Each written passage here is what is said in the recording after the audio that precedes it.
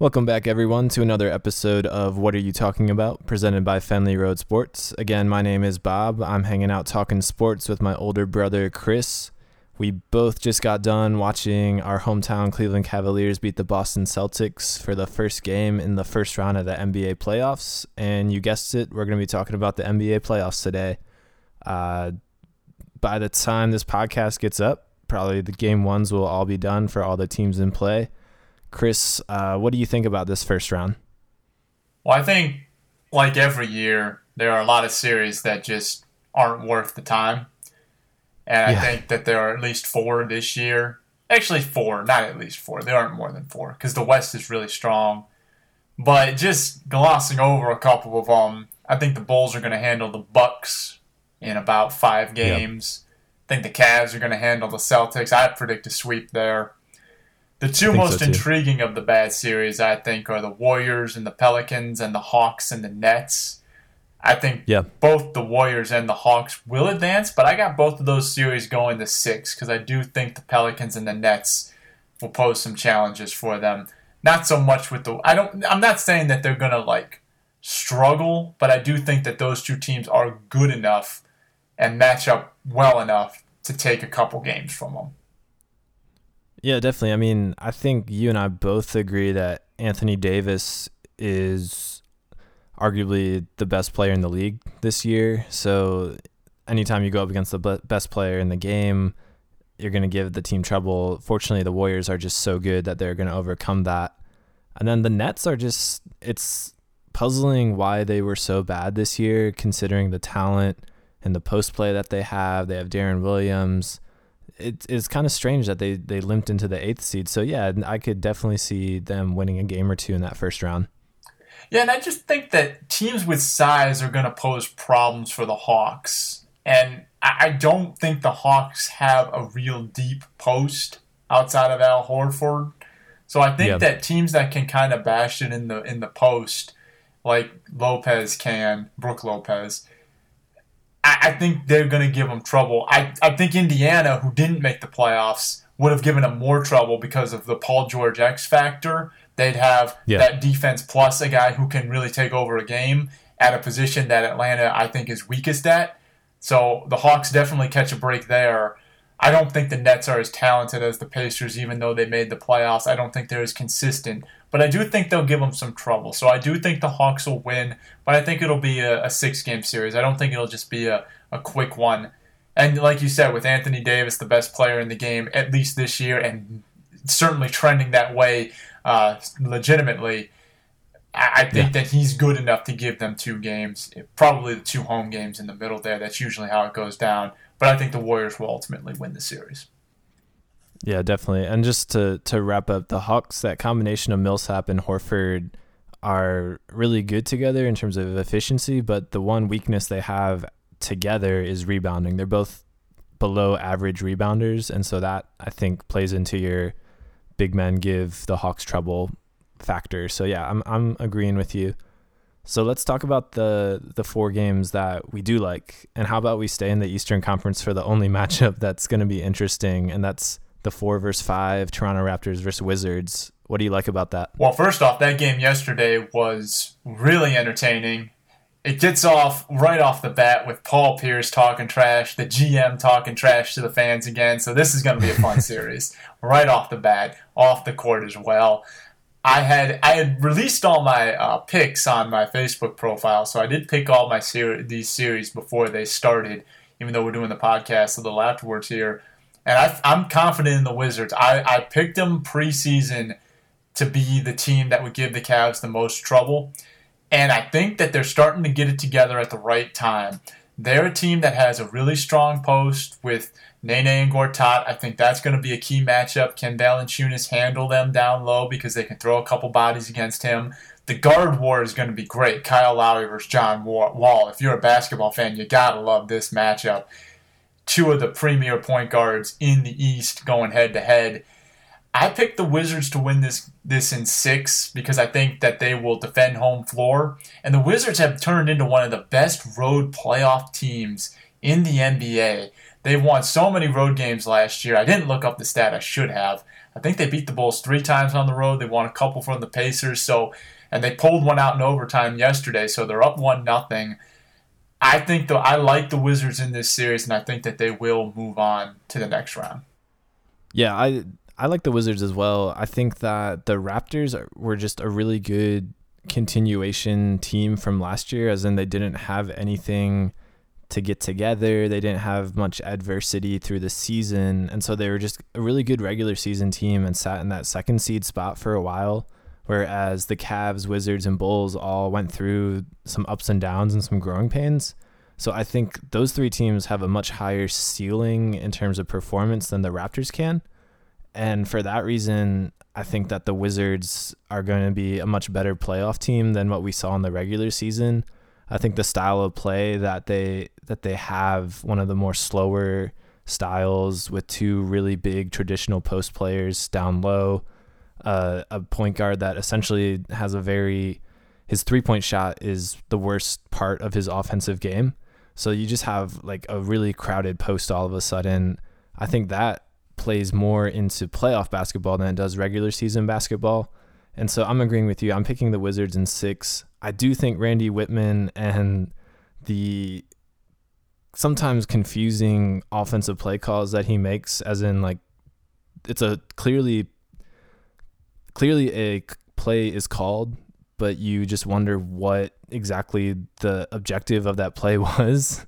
And I think that's going to be the downfall for them. But I think that they're physical and stronger than the Raptors, and they're going to beat them up enough to win in 6. I'm agreeing with you. Yeah, John Wall is a legitimate star, one of 2 players to average 10 assists per game in the regular season. He was number 2, Chris Paul number 1 with 10.2. So yeah, John Wall's awesome. Bradley Beal's another budding star too. I think the X factor is going to be the combination of Paul Pierce and Otto Porter Jr. at that small forward. I think that's where Washington has a huge advantage. And I agree, Washington got off to a rough start because they missed Trevor Ariza last year. Last year, they were so good. Well, John Wall is so good at creating the corner 3. And Paul Pierce is not necessarily his strength, and that's Trevor Ariza's strength. So I think that they struggled adjusting to that free agent departure. I'm sure we'll be talking about Ariza a lot more in one of the other series here. But the Wizards went through some turmoil, and I agree, the Cavs went through some turmoil, the Bulls too. And so there was a lot of adversity to your the 3 teams that I thought would run away with the East. And I think the Hawks and the Raptors capitalized off that because they didn't have as much as those other 3 teams. Though the Hawks certainly have run into some adversity with the Thabo Sefolosha incident of late. But yeah, I agree. I think that the Wizards are more playoff tested than the Raptors. I think the Wizards have a better team than the Raptors, and I think the Wizards will win this series. And I'm eager to talk about that second round series whenever we do our second round preview podcast, because if we get Hawks Wizards, I think that's going to be an interesting matchup as well. Yeah, well, if everything goes to plan, as we said, it'll be Hawks Wizards, Cavs Bulls, and I think those will be 2 really intriguing matchups. So we eventually we'll have a lot to talk about in the Eastern Conference if things work out the way they're trending. Yeah, it stinks when the 3 worst teams in the playoffs are all in the East. It doesn't make it for very intriguing commentary. No, definitely not. But you got the series you wanted. You wanted Rockets Mavericks when we did our NBA end of the season races podcast and broke down who's going to get what. You said you wanted the Rockets or the Spurs to play the Mavericks in the first round. And I think you particularly wanted the Rockets because of that little juicy rivalry. Those teams' front offices don't like each other. There's not much love between them. And I agree. I think this is going to be a real fun series. It's hard to say it's the series of the first round because there's another really good one that we're going to talk about too. But it's definitely one of the 2 best series of the first round and certainly has a lot of intrigue to it. Yeah, definitely. I'm happy this worked out the way it did, even though I said it wasn't going to be. But watching that game, I mean, the first quarter, I thought that the Mavs were like, this wasn't going to be the series that we thought it would be.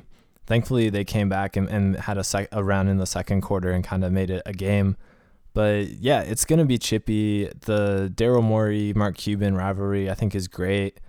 The balls of Daryl Morey to call up the front office after they signed Dwight Harden and ask if Dwight or if Dirk Nowitzki is available is like one of the best stories I've ever heard, and just how angry that made the Mavericks organization and everything they've done since then just to screw the Rockets over is hilarious. I love it.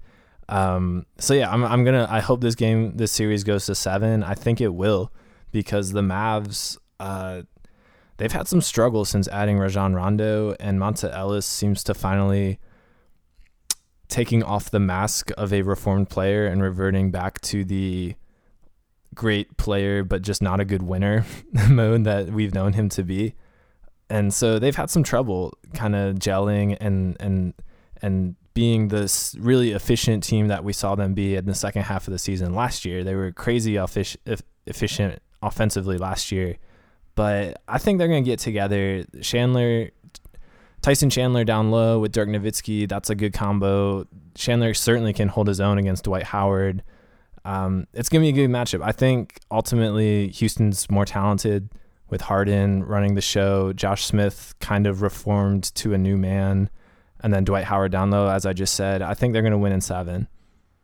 I agree. The Rockets are going to win in 7, and I think Dwight Howard is the key to this series, not only for this series, but I think he's going to determine whether or not the Rockets win the NBA championship or not, all due respect to James Harden.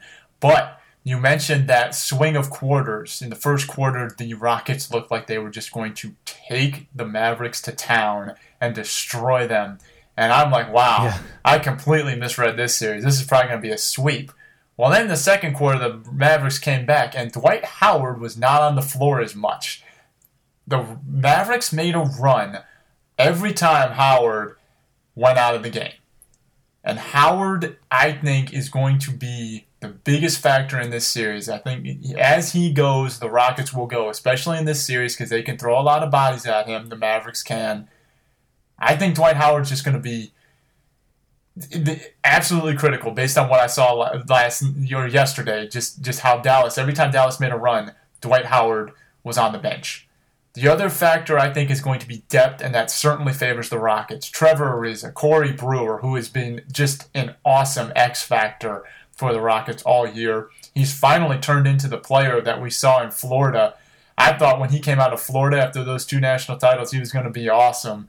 I said at one point he was going to be the best player on that team, and it hasn't quite worked out because Al Horford and Joakim Noah have been outstanding. But they also got Jason Terry, Josh Smith, and just a whole bunch of depth. And I think that that's going to be the deciding factor. I think it's going 7 because I think the Mavericks have the second best coach in the NBA right now with Rick Carlisle. He's the second best coach. I take him over anyone except Greg Popovich. I don't think he gets enough credit. I think him and this savvy veteran group will make it a 7-game series, will challenge Houston, but will ultimately fall because Game 7 will be in Houston. Yeah, definitely. Don't forget Chandler Parsons too, man. He's coming back. That's a good storyline. Yeah, for sure. That matchup and the way the Mavs just kind of not only stole him from the Rockets, but also forced their hand in the Chris Bosh offer and the tender they gave Chandler Parsons. It's amazing. Like the off-court drama between these two teams. I love it. The hate is real. And so it wasn't as chippy as I thought it would be that first game, but I think we'll definitely see something, especially when it goes into Dallas. I think they are a little more aggressive in their hate. So I think we'll give see some it stuff time. there. 7 games breeds a lot of hate. If this thing goes 7, you're going to see something. You're going to see something. Trust me. Yeah, absolutely. But moving on, I said earlier that series, arguably, I think in any other year would be the number 1 series. But we've got a Western Conference Finals matchup in the first round. This is what I didn't want to happen. Thanks, Indiana. I wanted Indiana to beat Memphis, so that way the Pacers would face the Hawks, because I would have loved to see that series. That would have been the most intriguing one if it had materialized. But more importantly, it would have broken up this Clippers-Spurs thing and the other one we're going to talk about, the Blazers-Grizzlies. But the Clippers and the Spurs, I think these two teams could have met in the conference finals. I think this is going to be a great series. Bob, what do you think the keys are going to be? The keys are going to be contributions from anybody not named Chris Paul and DeAndre Jordan on that Clippers roster. I mean, this essentially is the same Clippers team we've seen in the last 3 years. And that means they're rolling out a wing combination of J.J. Redick, Matt Barnes, and Jamal Crawford in some kind of combination. And that just isn't inspiring on a championship team.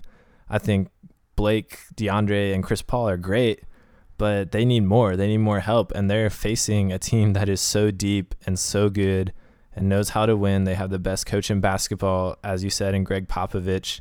And they have Kawhi Leonard, who is the biggest X factor by the fact that he's better than anybody else on that Spurs team right now. And that's crazy to say, considering there's Parker, Ginobili, and Duncan on that team. But he is now the star of that team, and he's gonna. I think he's gonna tear up the Clippers. I think the Spurs are gonna actually handle this team pretty regularly in 6 games. Yeah, I think the big matchup is Leonard versus Griffin. I think Blake Griffin's going to have to really come to play on both sides of the floor. I think that Kawhi Leonard can guard almost anyone in the NBA right now. He's certainly a contender for Defensive Player in the Year. He's certainly the most important player on the Spurs because when they turned it around in the second half, he was the reason he came back and started playing at a high level. So I agree with you there. However, I might end up really, really regretting what I'm about to say here, but I'm picking the Clippers in 7. I think home court's going to be big. I think the Clippers have been a little disrespected all year long. I think they've flown under the radar. They've had a fantastic season.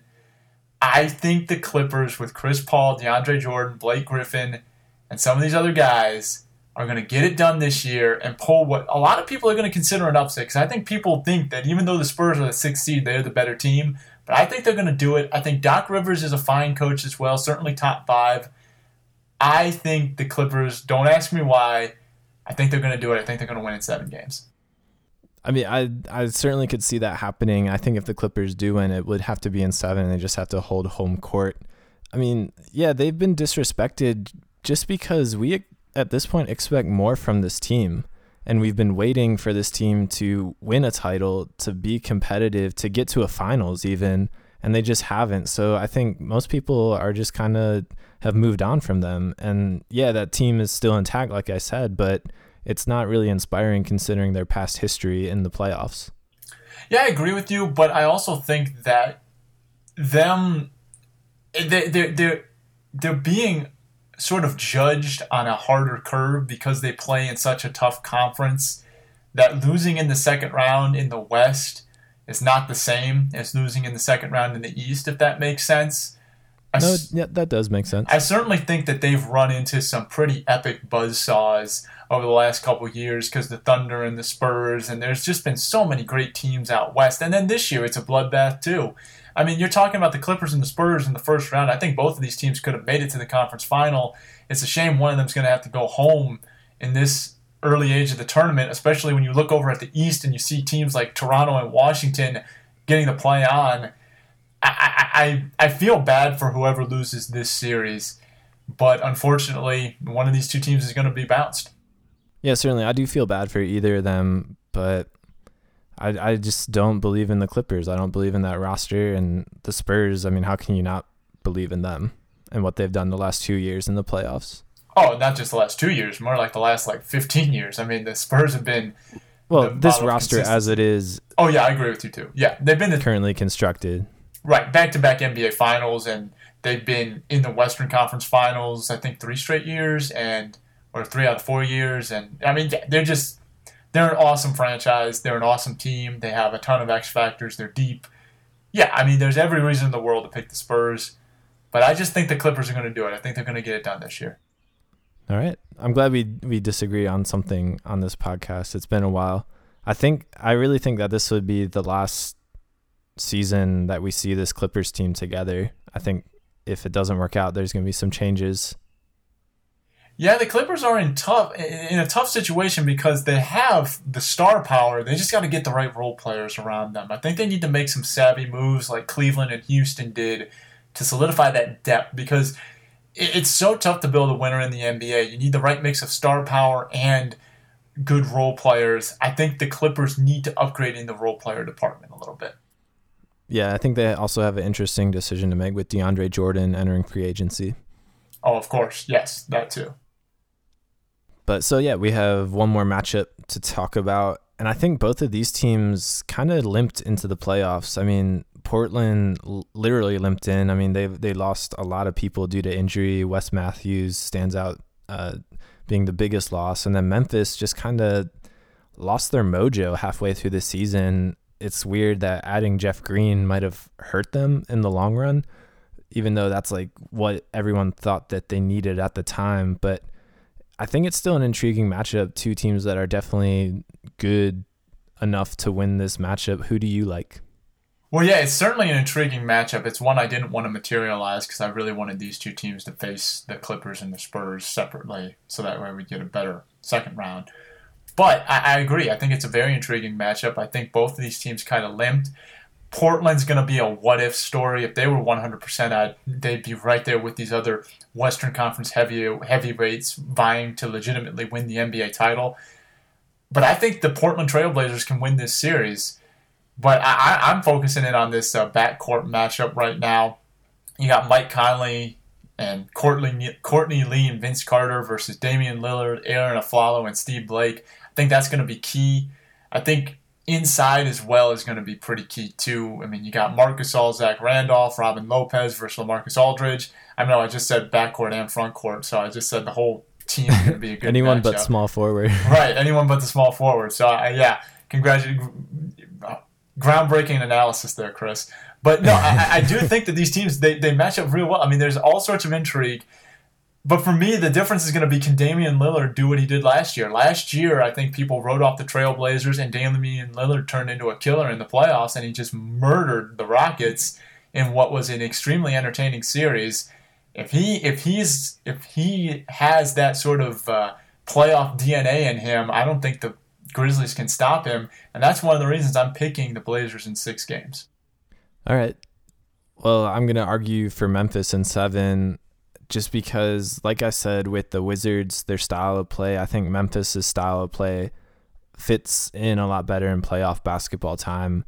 Zebo has had an up and down year at power forward, but I think he is perfectly suited to harass LaMarcus Aldridge, and then you got Marc Gasol helping down low and corralling what is one of the best power forwards in the game right now. I think that's a really key matchup. Can you slow down LaMarcus Aldridge? Can you slap him on the thumbs enough time to bother him? And then Mike Conley is, I think the series will go as he's gone. You know, ever since I named him as one of my top 5 point guards this year, he's been really bad.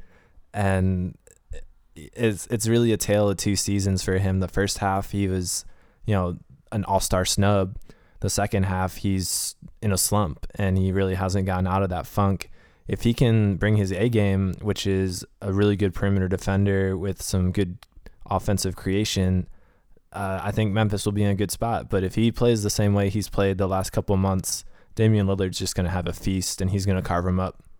Yeah, certainly. I think Mike Conley is going to play an exceptional role in this series because he's going to have to guard Damian Lillard, and if he can't contain him, it's lights out. So I agree with you there. Mike Conley is going to have to bring it pre-All-Star game, pre-Bobby curse, before you curse him. Let's not talk about curses on the podcast, Chris. Why not? I'm talking about your World Series prediction. Oh, okay. Come on, man. We're only 2 weeks in. That's a very long series. That's a very long season in baseball. It's all good. Yep. And Sports Illustrated beat me to it, so. Ha. Oh, yeah, that's true. All right. Yeah. Bigger fish to fry than my brother. Certainly. But no, I think it'll be an entertaining series, even though I don't think either of these teams will make it out of the West. I think both of them match up very well. I think that there's intrigue in the post, intrigue on the perimeter, and I think the combination of Aldridge and Lillard is one of the more underrated combinations in the NBA right now. I also think Portland's going to play with a little desperation because they also have some offseason issues coming up with a lot of contracts expiring. Pretty sure Aldridge is one of them.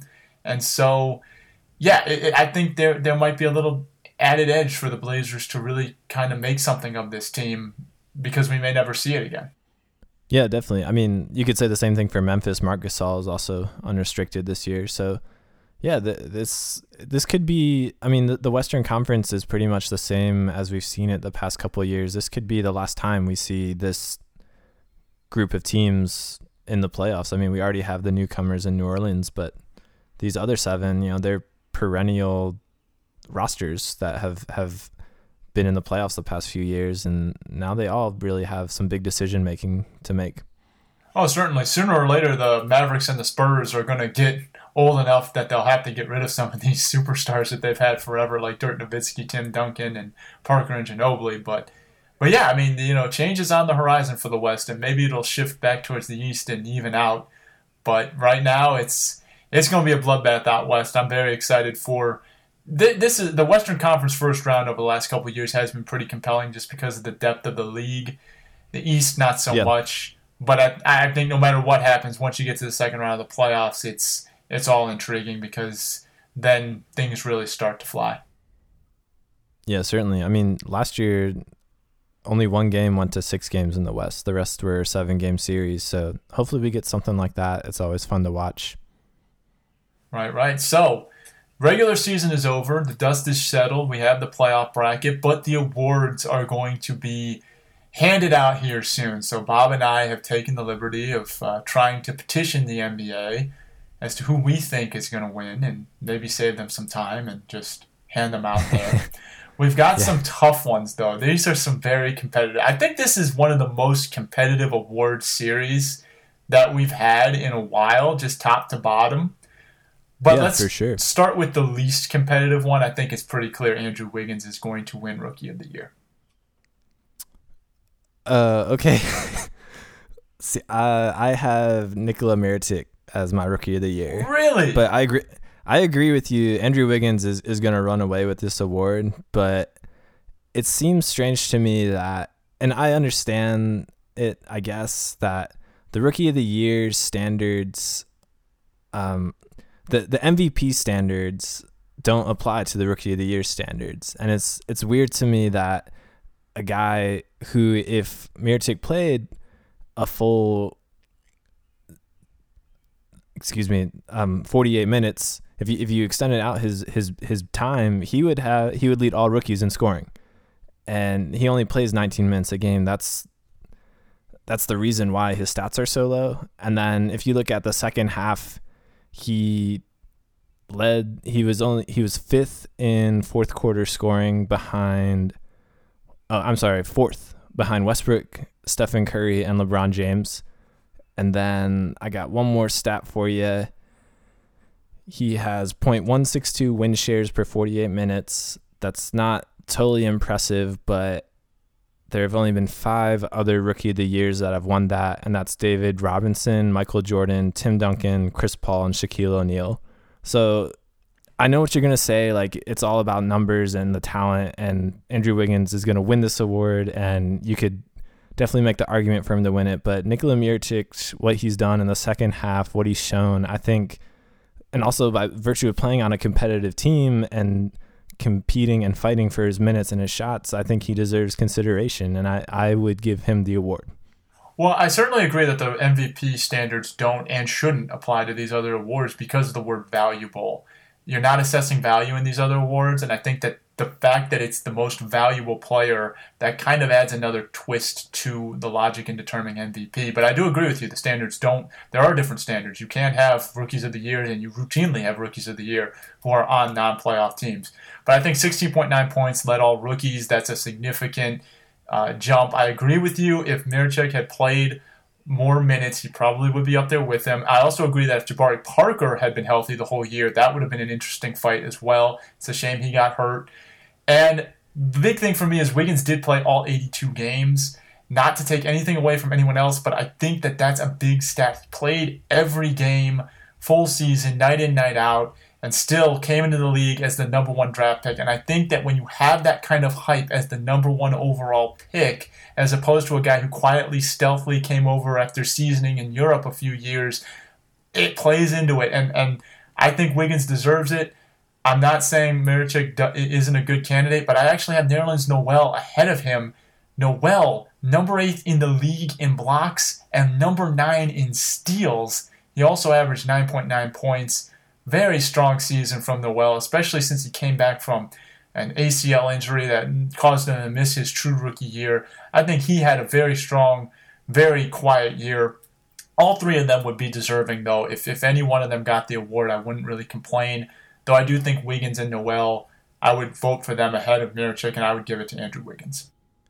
Yeah, I mean, Nerlens Noel, those stats are good, and they're really reflective of his second half, which was a lot better than his first half. Right. And I agree with you. By the standards of who we've voted as Rookie of the Year in the past, it's going to be Andrew Wiggins. But Nikola Mirotic, take a look at the numbers. He really has had as good or as better a rookie season than any of the other rookies. So wanted to give him some credit in my voting. That's why we're not voting. That's why we don't have votes, I guess. Hey man, it's the sabermetrics era. You don't just write it off, man. I've heard talk of Mirotic. It could happen. I would give it to Wiggins. I think it's going to go to Wiggins, but it could happen. Yeah, and he's definitely going to finish in the top 3, I think. Well, yeah, but I mean, there are really only 3 rookies, as far as I'm concerned, who deserve consideration. But anyway, Elfrid Payton's had a. All right, continue. Oh no, it's all Let's good. Move to. Anyway, though, most improved. Who you got for most improved? Most improved, I'm going with Rudy Gobert, the Stifle Tower. Nice. Drafted. He's only in his second year, but he was the 27th overall pick in 2013. He was drafted by the Nuggets, and they didn't even want him. They traded him to the Jazz during draft day, and he just has made an incredible leap in his second year. He's now being regarded as the best young defensive center in the game. And the combination of him and Derek Favors down low for the Jazz give the best defensive power forward and center combination in the league. And so I'm giving it to him. He's just kind of come out of nowhere and is putting the league on notice and has taken it by storm. Hey, I didn't expect you to say that because he wasn't even on my list. So kudos to you, but I like the pick. The popular picks that are being thrown out there are Jimmy Butler, deserving, certainly. Draymond Green, deserving, certainly. I heard Klay Thompson, too. I don't know about that. But for me, how can you not give it to Hassan Whiteside? Who heard of this guy before this year? He was averaging 1.6 points, 2.2 rebounds, 0.8 blocks on 44.4% shooting in 2014. 2015, one of 12 guys to average a double-double at 11.8 points, 10.0 rebounds. He was second in the league in blocks with 2.6 per game. He shot 62.8% from the field, had 22 double-doubles, only 30 players had 20 or more, and a monster triple-double versus Chicago. If that's not most improved, I honestly don't know what is. The guy had a phenomenal year. He was 6th in the league in PER, that's player efficiency rating, with a 26.26. The dude just came out of nowhere and really just took the league by storm. I would give it to Whiteside if I'm handing out the award. It's a definitely deserving pick, especially the discrepancy in stats from 1 year before and the year after. I think the reason he's not going to get it is he didn't play in the NBA for the first 2.5 months, I think. I don't think he signed with the Heat until December or January. I think it was December. I think his first game, or one of his first games, was that triple-double against Chicago back, I think, in December. It was early in the year. But yeah. No, I mean, I certainly, I don't know what the criteria are for it, so I'm not sure. I think the field is full of most improved players, and it just depends on what statistic or what factors you're looking at, whether it's on a successful team. I mean, Klay Thompson certainly has improved this year from good player to star player, and you could certainly make the argument that he's the most improved player, but Hassan Whiteside, Rudy Gobert, Jimmy Butler, they've all improved in different ways, and so I think it just depends what you're looking for. Right, and for me, I think Whiteside just went from a guy that was just on his way out of the NBA to one of the stars, at least this year, in the NBA.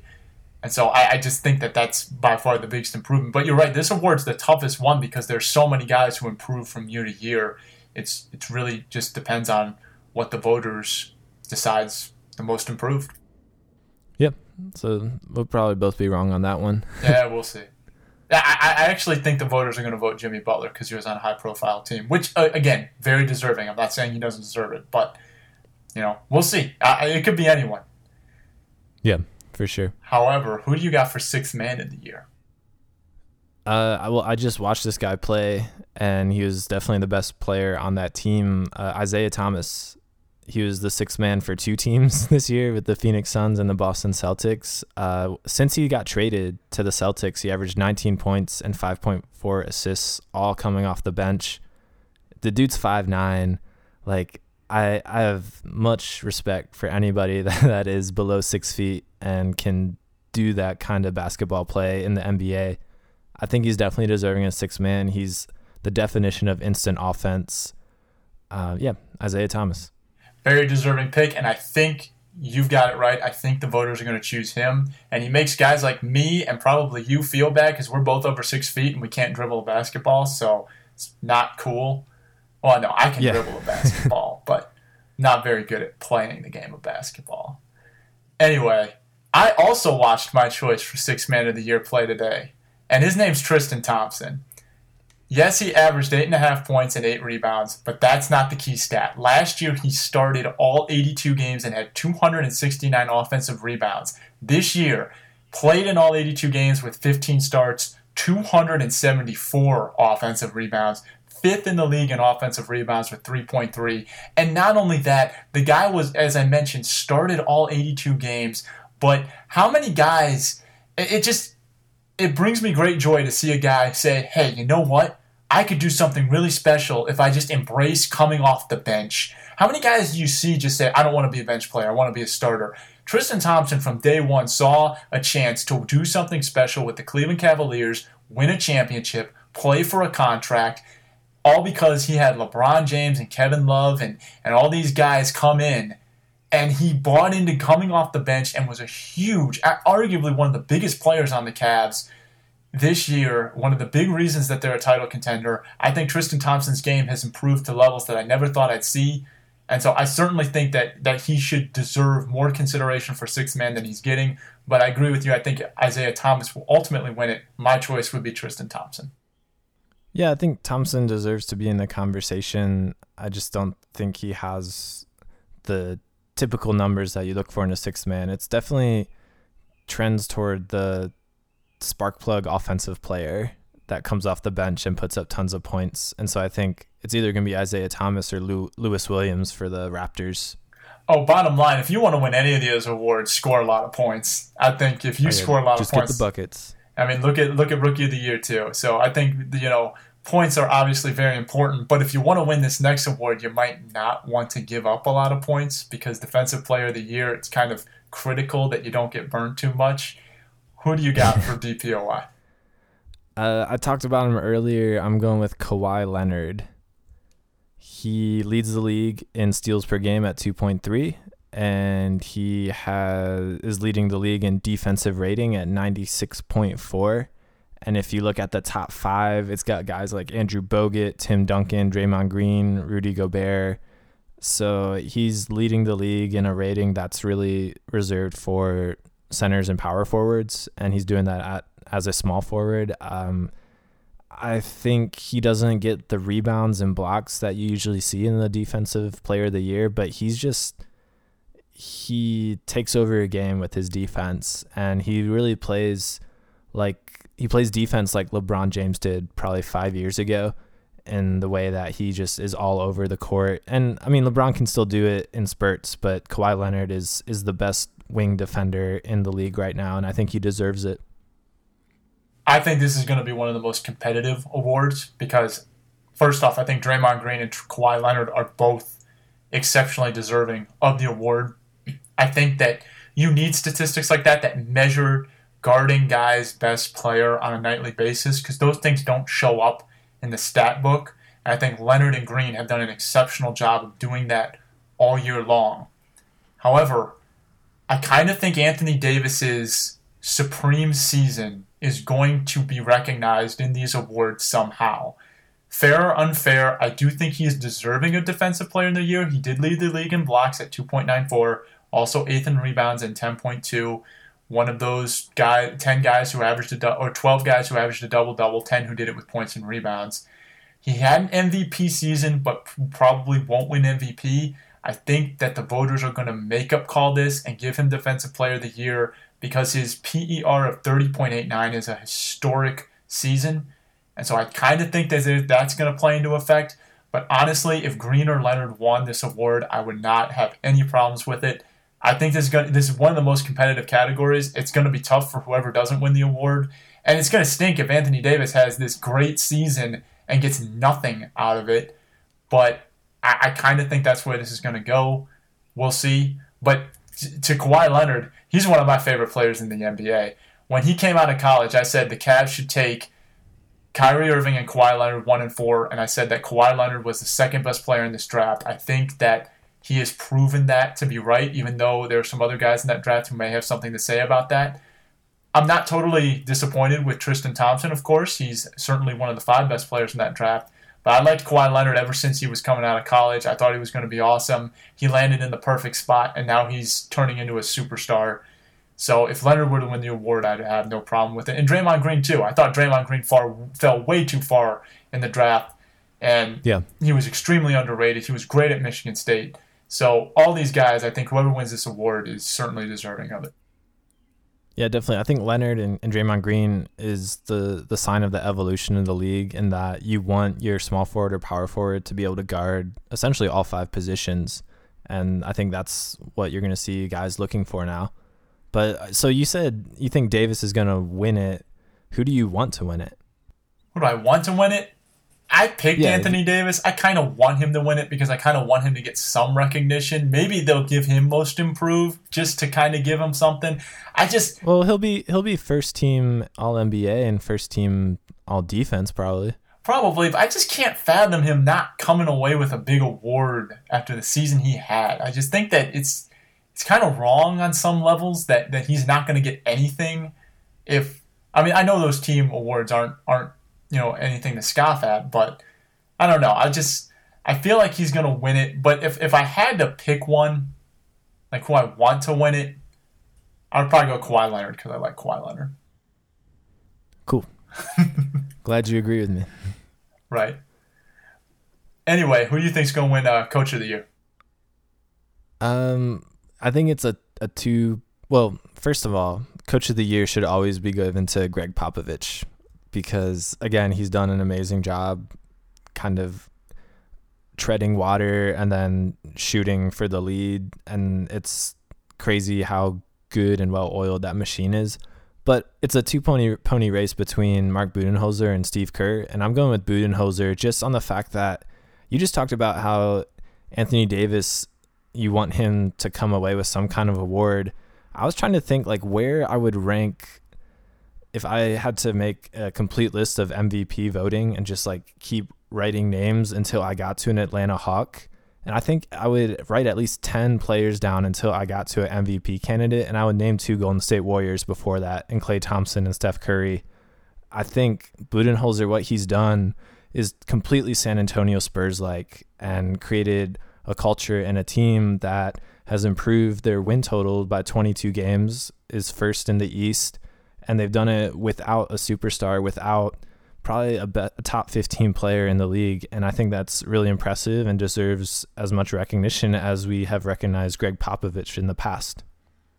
I agree 100%. I really want Budenholzer to win this award. I think he's done a fantastic job. My midseason award went to Jason Kidd because I thought he drastically overachieved with the Bucks. They faded down the stretch. I think he deserves to be mentioned, but a distant third now. I think Budenholzer, 22 win improvement, 38 wins to 60. The Hawks had been, for the last 7 years, a just zombie team, second round fodder. Now they're a legitimate chance to get to the conference final. They have played fantastic. And you said you could name 10 guys. I could probably name 15 to 20 guys before I get to an MVP candidate on the Hawks. And yeah, for sure. I agree. I don't think it's anything like the San Antonio Spurs because everyone gives Popovich all this credit. And I agree the style of play is similar, but Popovich has superstars. I'd name 2 guys on the Spurs for MVP before I'd get to a Hawks guy. He has turned this team around. It's been an amazing improvement. But let's also tip our caps to Steve Kerr because a 67-win season, still a 16-win improvement, is very impressive too for a rookie head coach. And let's not underestimate him deciding to start Harrison Barnes and Draymond Green over high-priced free agents like Andre Iguodala and David Lee, convincing those guys to come off the bench. That's not an easy thing, especially for a rookie coach to do. I think those moves, those decisions need to sort of be recognized and factored in here. But I just think Budenholzer did a tremendous job in Atlanta. I don't think anyone saw the Hawks winning the East the way they did.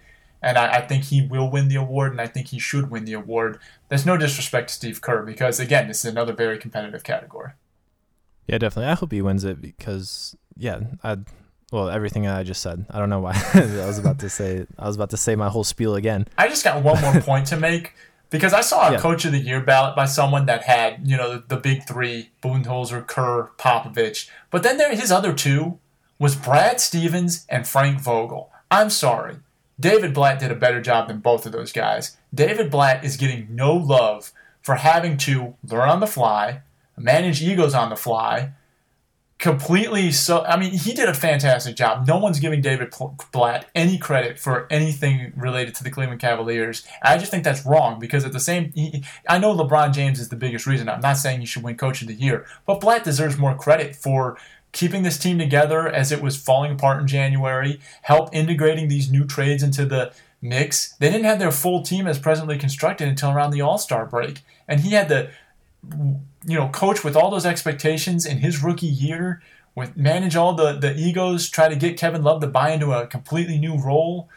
Blatt deserves more love than some of those guys. And I'm not saying they didn't do a good job, but whenever you have a losing record, no, you're not Coach of the Year. Yeah, I agree with you, but I think David Blatt's job was more than just coaching. It was chemistry managing, babysitting, ego managing, like you said. I think that's why some people... Oh, no, I'm not saying he should win. I'm not saying he should win, but I think he should be one of the 5 candidates. I think he should be 4th and 5th on the list, ahead of Brad Stevens and Frank Vogel. I mean, come on, man.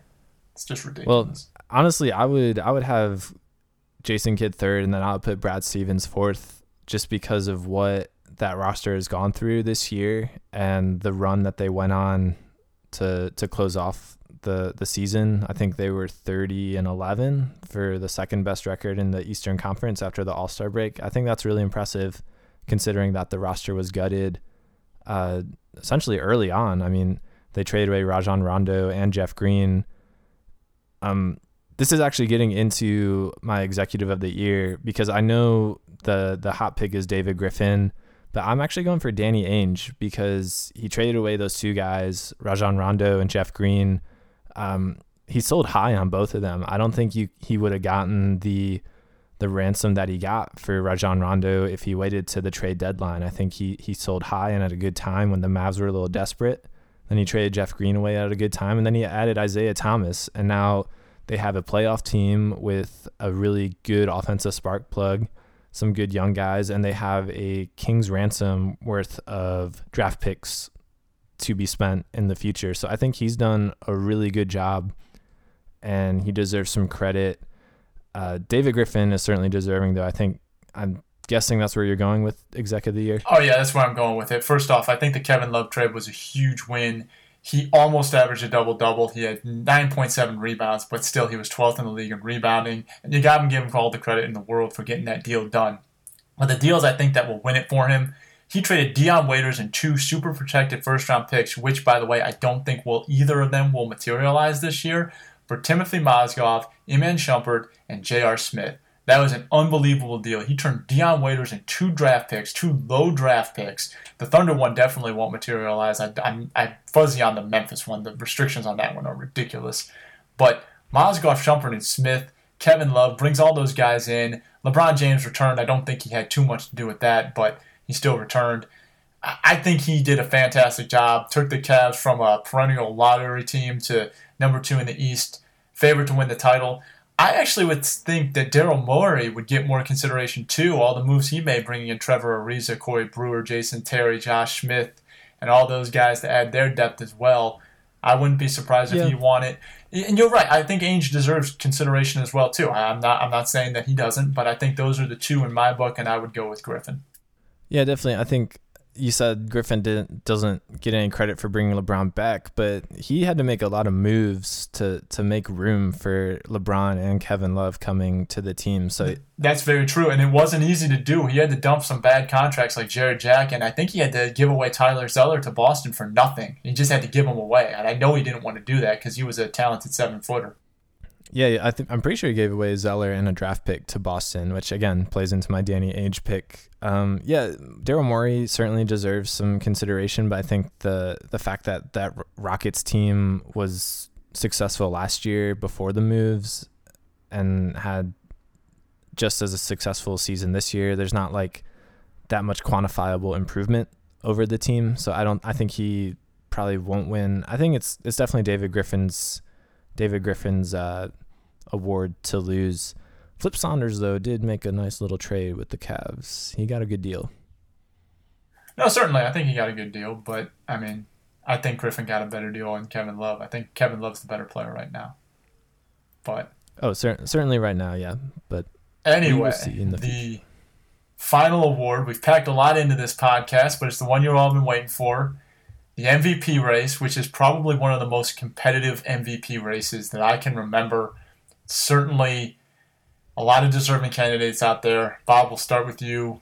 Who do you think is going to win? Who are you going to pick to win? Okay, so me picking to win and picking who I think should win are two different things. I think it's Steph Curry's award to lose at this point. I think all signs point to him winning it. Just the conversations in that he's the best offensive efficient player in the league this season. He sat over 17 games in the fourth quarter, and that has resulted in his scoring totals being a little bit lower than the rest of the MVP candidates. But if he had to play those fourth quarters, they would be right up there with him next to James Harden and LeBron. If I had to vote, though, I would vote for Anthony Davis, man. He willed his team into the playoffs in the 8th seed. Like you said, he's got a 30 PER, 24 points, over 10 rebounds, leads the league in blocks. Like, what more do you want from an MVP candidate? Took a really bad team into the playoffs in the Western Conference. I mean, 44 wins is really good. But we talked about this before. That's not what you look for in an MVP candidate. Hey, you have to at least win 50 games and you have to have a high seeding in the playoffs. So it's going to be Steph Curry. If I had to vote, though, I would pick James Harden over Steph. I think he's done more with less, especially with Dwight Howard being out, and he was out for most of the stretch run, and he kept his team essentially in the same position that they were when Dwight went down. And it's all because of James Harden, 27 points per game. He shoots a ridiculous amount of free throw attempts, 10 per game. It's his team, 7 assists as well. Like, that's really impressive from a guy who has a shooter's rep. So I would pick James Harden because Anthony Davis is disqualified, but it's going to go to Steph Curry, if that answers your question.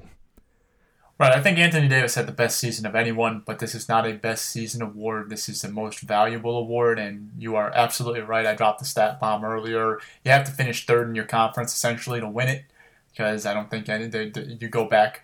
The last team to finish a true 3 seed to win it was Michael Jordan in 88, so it's very tough to win it if your team's not in the top 3. Curry and Harden both have that to their resume, being first and second. Though I do think in the West this year, with how the crazy seeding went out, I think there might have been an exception if Houston had fallen to 6th. I don't think James Harden will win it. I wouldn't be surprised if he won it. I think Steph Curry will win it. I agree with you. I think he deserves to win it too. You take your team to 67 wins. You're the focal point of that team. What more do you want from a guy? You can't blame him that his guys didn't get hurt. I know that James Harden was important, a little more important because Dwight Howard got hurt. But Houston, I think, is the deepest team in the NBA. He wasn't just out there on a wire. I think Curry should win it. I think he will win it. I would love it if Anthony Davis won the award because I think he had the best season, but I don't think he will. And honestly, if you limp into the playoffs as the 8th seed, I kind of don't think you should either. I do think you have to have a really good record too. I'm one of those kind of traditionalists. So I think Steph Curry has earned it. I think he should win it. But one other guy, I talked about the Clippers earlier. Chris Paul deserves more love. 82 games played, 7th in PER, and he really held the Clippers together because that team had a seesaw season, Blake Griffin's injury, and was just very inconsistent. He was the only consistent spot, and they still finished 3rd in the West. I think he deserves more credit than he's being given. He would be on my ballot of 5 along with LeBron James and the other 3 that we talked about. But I ultimately think Steph Curry will win the award. Cool. That's actually Chris Paul's 5th on my ballot as well. So, nice. Yeah, he quietly had an MVP caliber season. I think it's just because there's Clipper fatigue. People are just kind of tired of that team being good but not being the best. And I think that's why Chris Paul just kind of floated around and had a really good year. I'm actually really surprised you put Paul on your ballot, man. I'm pleasantly surprised that you put Paul on your ballot. Well, I mean, you have to make the playoffs to at least gain consideration. Otherwise, I would put Russell Westbrook in place of Chris Paul, but not Anthony Davis, because then Davis wouldn't have made the playoffs. I do think Davis would have been a big exception this year had he not made the playoffs because his season was just so transcendent. Yeah, I could see it. I mean, I think Westbrook deserves some MVP votes, but yeah, you got to make the playoffs. I mean, 16 teams make the playoffs. There are 30 teams in the league. Like, you got to be in the top half. Oh, I agree with that. I certainly agree with that. But alrighty, man, we packed it into this podcast. It's a little bit of a supersized episode. Hope you guys enjoyed it. Hope you guys stuck with it to the end. We saved that MVP little debate for the end there, so hope you guys made it there. Next week, it's going to be NFL Draft. We got that coming around. It'll be Draft Day minus Kevin Costner on What Are You Talking About? So be sure to come back for that. And we do have a little bit of a surprise for you guys since we are big-time Cleveland fans and you guys enjoyed our March Madness bonus edition so much. We are going to roll out some more bonus content. And starting next week with the Cleveland Browns preparing for the NFL Draft again, it seems it's their Super Bowl. It's the Super Bowl in Cleveland, yeah. Exactly. So we're going to be doing a Cleveland-focused podcast at the end of each month, talking about the 3 Cleveland teams, kicking it off with a little NFL draft coverage. And I'm sure the Cavs will give us something to talk about as well for that podcast, too. So it'll be a lot of NFL draft talk next week, and we'll be rolling out a regular bonus edition at the end of each month, focusing on the city of Cleveland. So all you Cleveland fans out there, we know we have a lot of people who listen to this podcast who love Cleveland sports. We're thinking of you with this one, so we hope you guys continue to support FenleyRoadSports.com. Follow us on Twitter, FenleyRDSports, and please continue to subscribe to our podcast and support us in every way. We thank you all for listening, and we'll be back next week. All right, talk to you soon, Chris. All right, man. Take it easy, bud.